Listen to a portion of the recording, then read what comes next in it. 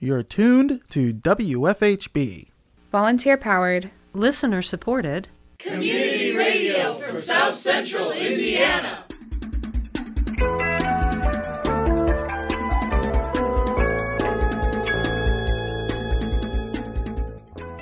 Good afternoon. Reporting for WFHB, this is Benedict Jones. And I'm Abe Shapiro. This is the WFHB local news for Tuesday, May 30th, 2023. Later in the program, Dave Askins of the B Square Bulletin reports on the possible reform of Bloomington's boards and commissions by a city council committee. More in today's feature report. Also coming up in the next half hour, Dizzle Bulletin, where we cover the top stories impacting the disability community across the country and around the world, and a continuation of our mini-series Lawyers, Schools, and Access, hosted by me, Abe Shapiro. But first, your local headlines.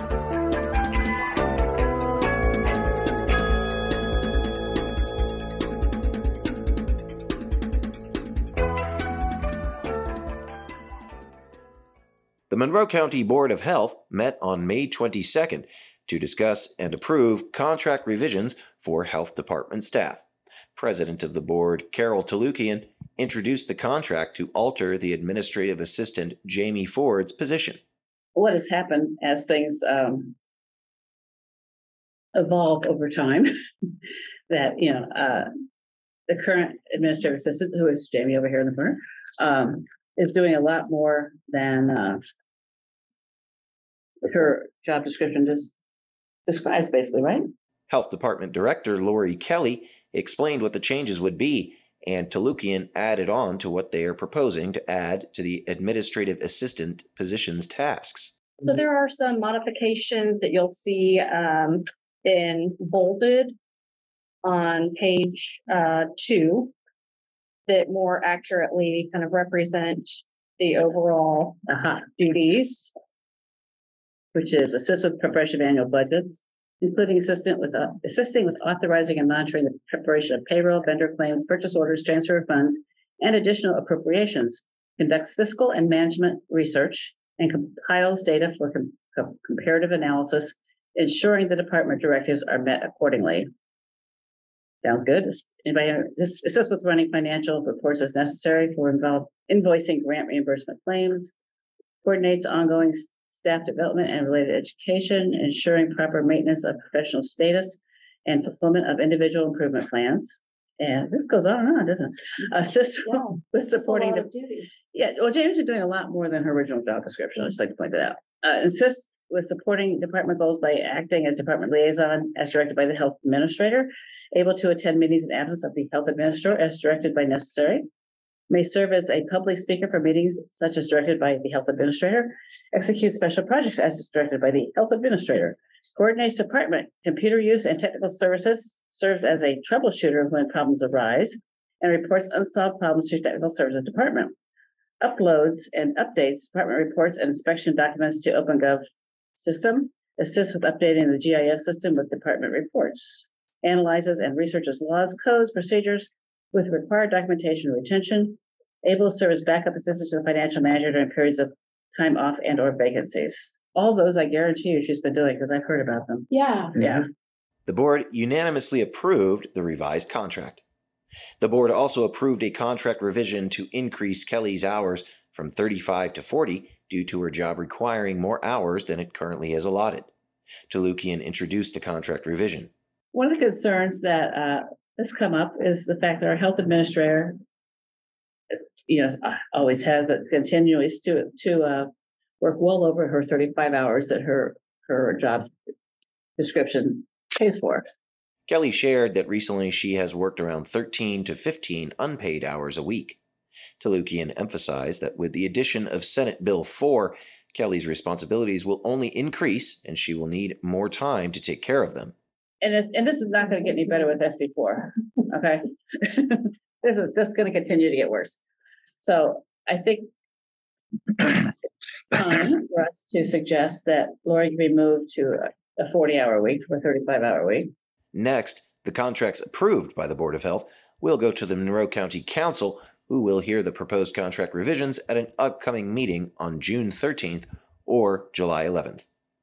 During the May 25th meeting of the Monroe County Community School Corporation School Board, Dr. Jeff Hauswald presented a referendum that would increase the school district's tax rate by 8.5 cents.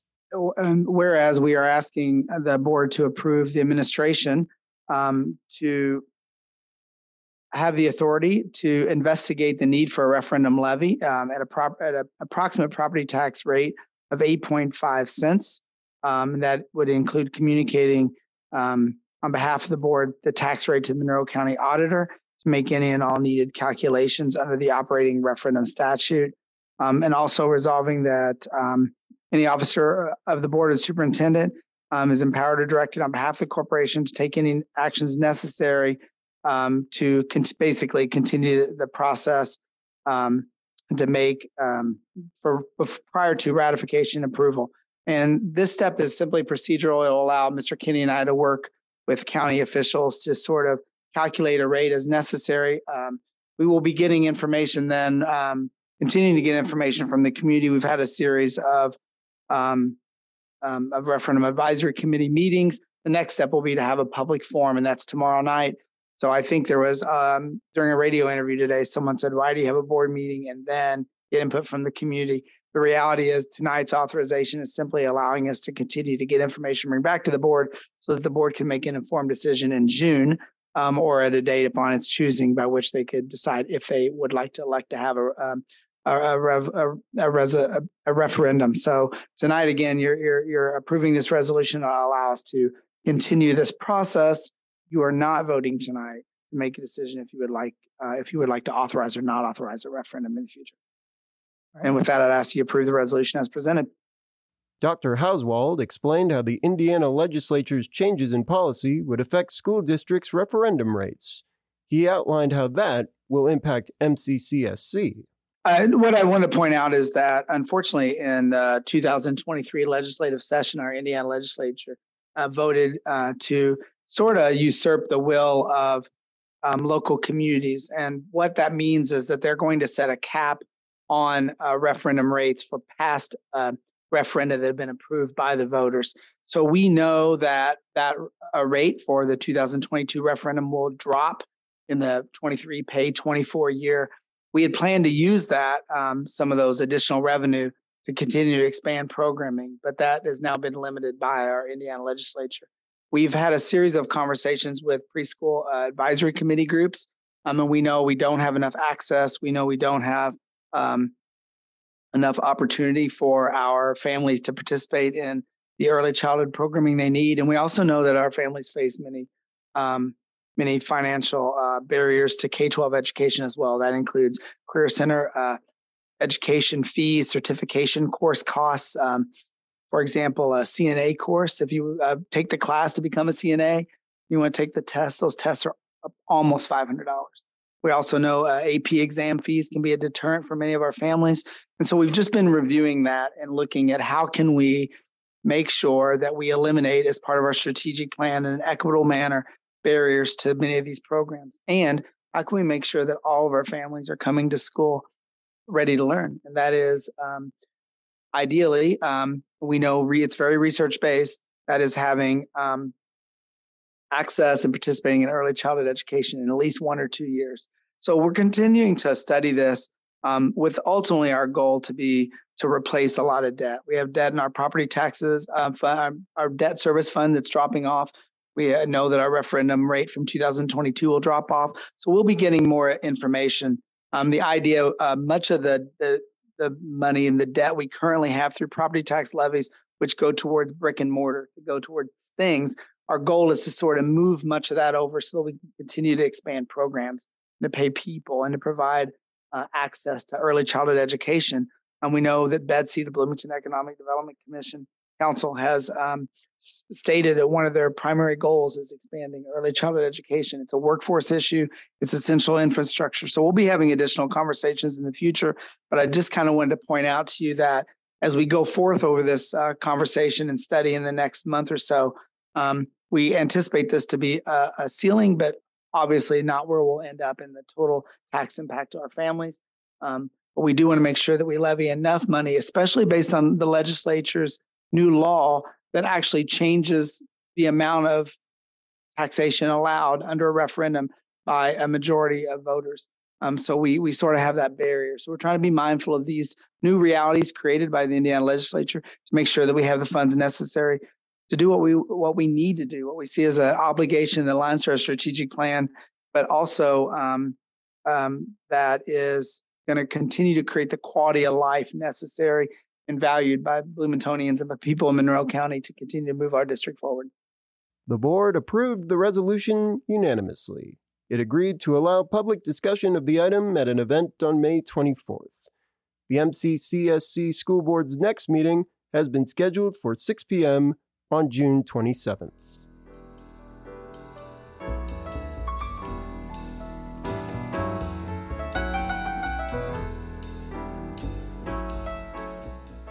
In today's feature report, Dave Askins of the B-Square Bulletin reports on the possible reform of Bloomington's boards and commissions by a city council committee. We turn to Askins for more.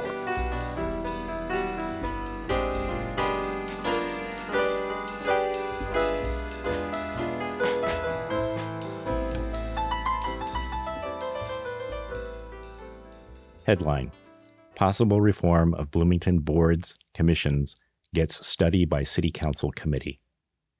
On Thursday, a special City Council committee met to move ahead with a closer look at reforming various processes related to Bloomington's boards and commissions. Also up for consideration by the four-member committee are possible recommendations on merging some of the city's roughly 50 boards and commissions. The committee is hoping to wrap up its work on board and commission reform by the end of the year. The committee was appointed by Council President Sue Scambaluri at the Council's first meeting of the year. It was the same meeting when she was elected by her colleagues as this year's Council President. In addition to Matt Flaherty as chair of the committee, Scambaluri appointed as members the three officers of the Council, including herself, President, Isabel Piedmont Smith, Vice President, and Dave Rollo, Parliamentarian. Rollo did not attend Thursday's meeting. Thursday's meeting of the committee was the second one that has been held based on Scambaluri's original appointments and assigned scope of work. At its first such meeting, held on May 4th, the committee reviewed three other possible areas of initial focus: updates to meeting procedures, improvements to public engagement, and options to integrate equity into the legislative process. The other three areas are still eventually supposed to get some attention from the committee, but boards and commissions are first up as an area of focus. Earlier in the year, in February, 3 committee meetings were held to handle a specific matter that the full council had referred to the committee. That was a question about a traffic commissioner's potential removal because of posts he had made on social media.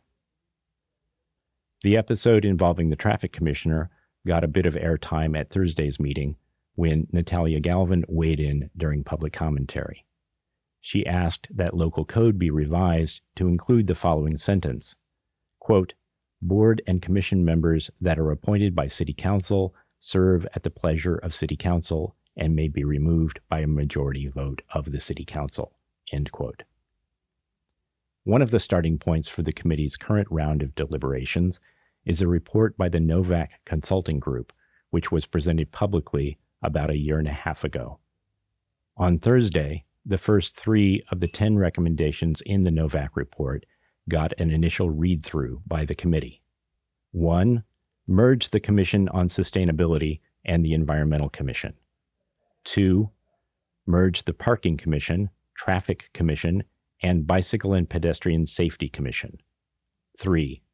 Consolidate Park, Recreation, and Urban Forestry-related commissions under the Board of Park Commissioners. The idea of merging the Commission on Sustainability and the Environmental Commission got some pushback from Piedmont Smith and Flaherty, as well as Sustainability Commissioner David Maynor, who weighed in during public comment. Maynor said he wanted to draw a line between the Environmental Commission and the Commission on Sustainability.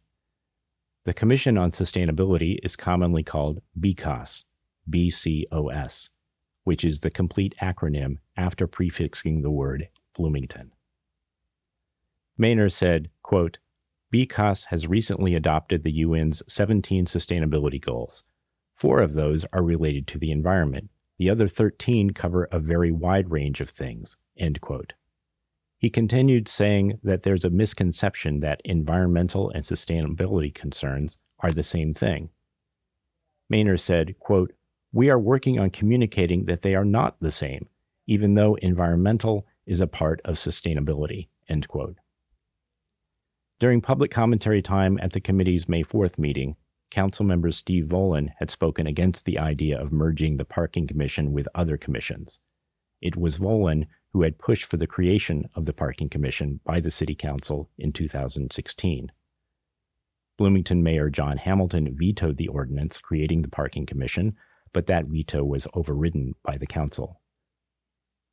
Before taking a first look at the recommendations in the Novak report, on Thursday the committee discussed goals of boards and commissions generally, which included improve public policy through the work of boards and commissions, empower and value residents who serve on boards and commissions, enhance diversity, equity, and inclusion goals by increasing the number and diversity of applicants for boards and commissions, increase operational and fiscal efficiency, enhance resident education, ensure that boards and commissions feel their contributions are meaningful, establish clarity regarding the responsibilities and limitations of boards and commissions, promote consistency in the formalization of board and commission practices, foster better collaboration between different boards and commissions, encourage collaboration between the city and county, adhere to laws and best practices to maintain consistency and effectiveness. Also discussed by the committee on Thursday was the set of stakeholders affected by changes to board and commission processes, including prospective members, community advocacy groups, council office staff, mayor's office staff, clerk's staff, staff liaisons to boards and commissions, board and commission members, current and past, and the general public. During the time allowed for public comment, the B Square asked that consideration be given to adding the press to the list. Flaherty appeared amenable to adding the press to the list of stakeholders. The regular meeting schedule for the committee was settled as the first and fourth Thursday of the month. That means the next meeting is set for June 1st. But based on discussion Thursday night, achieving a quorum next week could be a challenge. But for now, the committee has left the June 1st meeting on its calendar.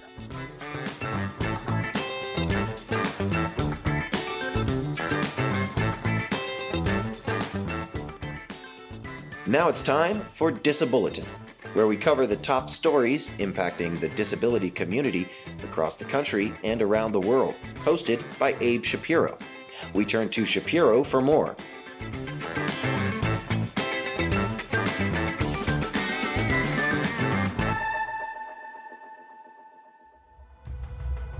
Disabulletin, in association with WFHB News, presents Lawyers, Schools, and Access, the history of special education in the United States. I'm Abe Shapiro. Tonight's episode, the rise and temporary fall of special education in Washington State.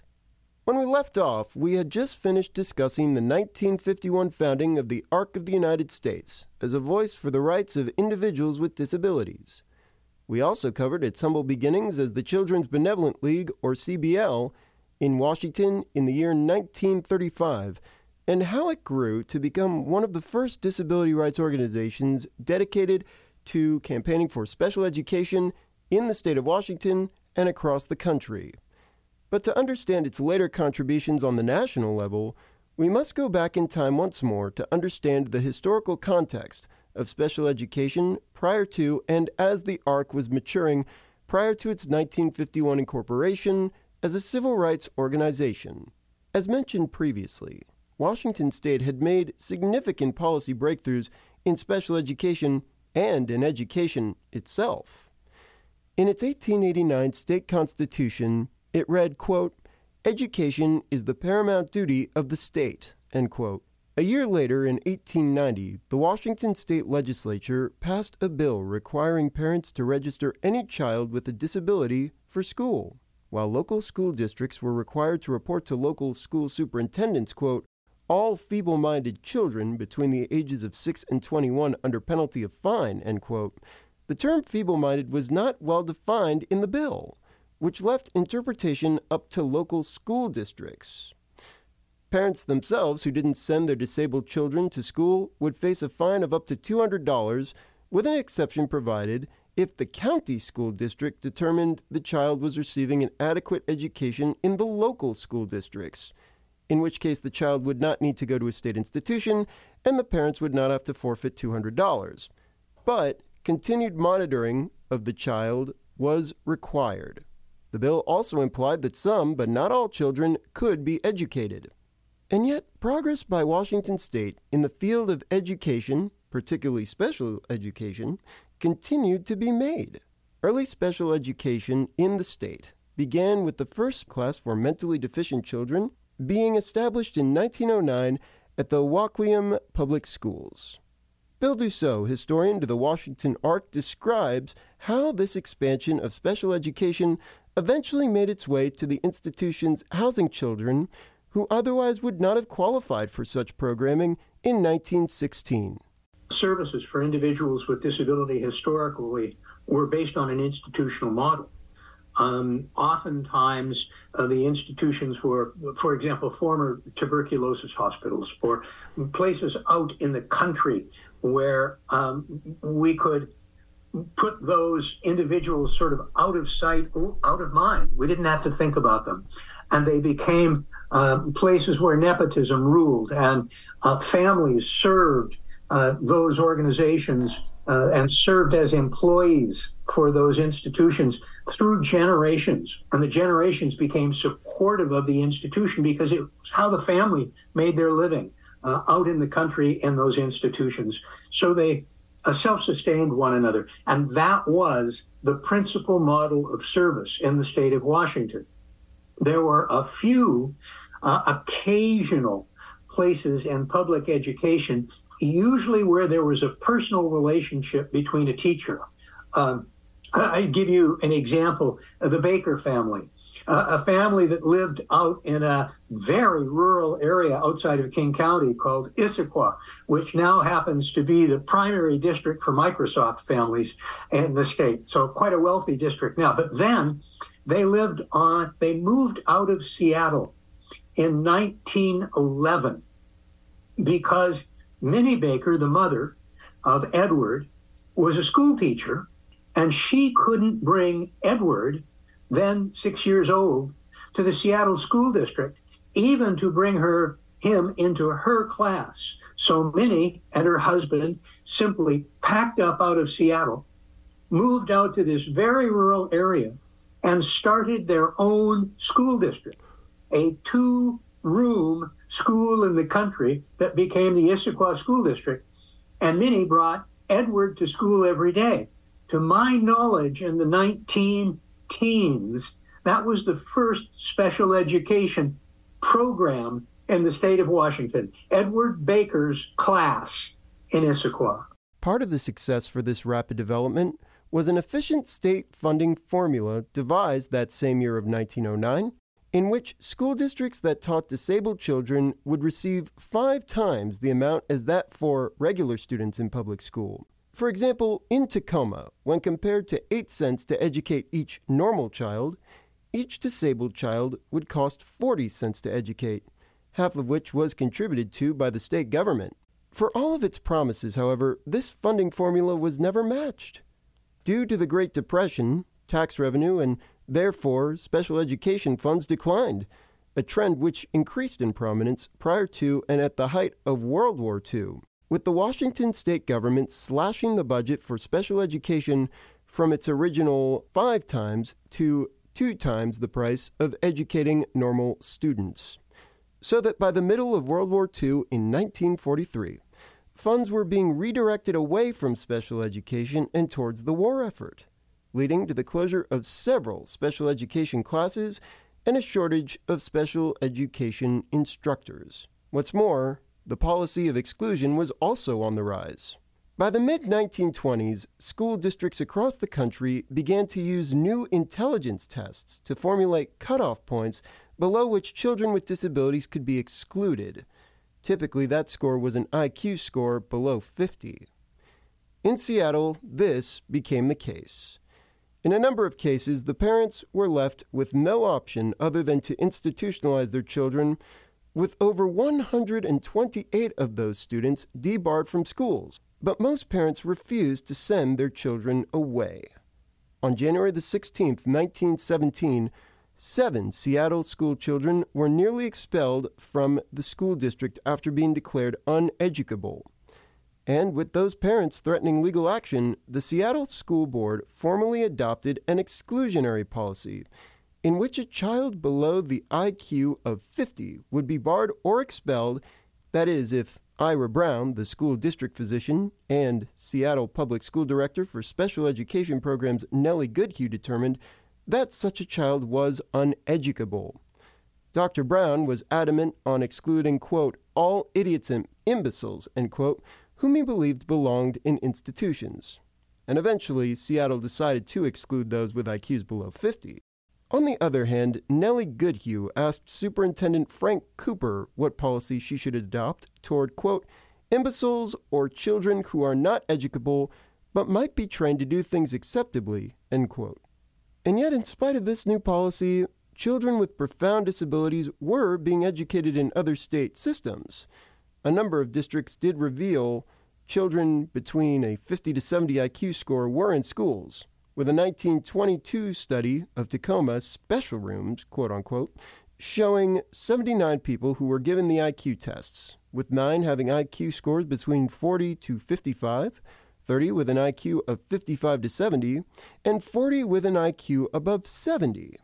In 1943, with a budget of special education in the state having been slashed considerably, a division of handicapped children was created within the office of the Washington state government.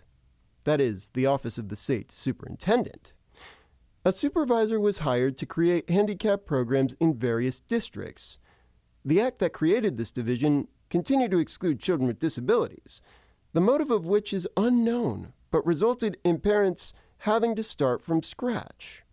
With new parental advocacy in 1947, Washington state legislature authorized boarding schools, special day school classes, and other programs for cerebral palsy individuals who couldn't assimilate into public schools. 2 years later, in 1949, preschool programs were authorized for most handicapped children. But unfortunately, this law built on the 1943 and 1947 acts by excluding mentally deficient children. In other words, the preschool was for children whose learning was temporarily or permanently limited due to hearing issues, speech issues, sight issues, cerebral palsy, or other physical handicaps. Next week, we travel back to 1951, where, shortly after its founding, the Ark of the United States now began its battle for the special education of its own children and those of the future and beyond. Source material comes to us from Doing Disability Justice, a 2010 book on the founding of the Ark of the United States by the late Larry A. Jones, the organization's president from 1981 to 1983. Also, special thanks goes to Stacy Dim, the CEO of the Ark of Washington, and Bill Dussault, the Washington Ark historian. Until next time, Abe Shapiro, WFHB News, live and learn.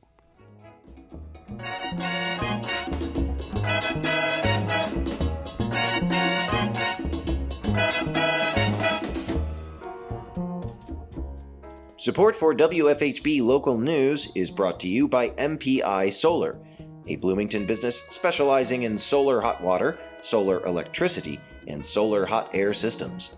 MPI Solar designs and installs solar power generation systems that encourage independence and individual responsibility.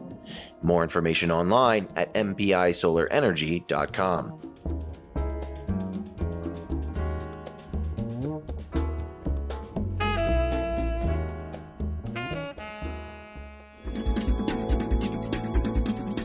You've been listening to the WFHB local news. Today's headlines were written by Brooklyn Lambright, Cade Young, and Noelle Herhusky-Schneider in partnership with CATS, Community Access Television Services. Our features were produced by Dave Askins, Abe Shapiro, Christine Brackenhoff, and Stacy Brodowski. Our theme music is provided by Mark Bingham and the Social Climbers. Engineer and executive producer is Cade Young. For WFHB News, I'm Abe Shapiro. Live and learn. And I'm Benedict Jones. Thanks for supporting Indiana's only volunteer-powered, listener-supported, independent daily news program. You can hear tonight's full broadcast online at WFHB.org. The WFHB local news is also available as a podcast.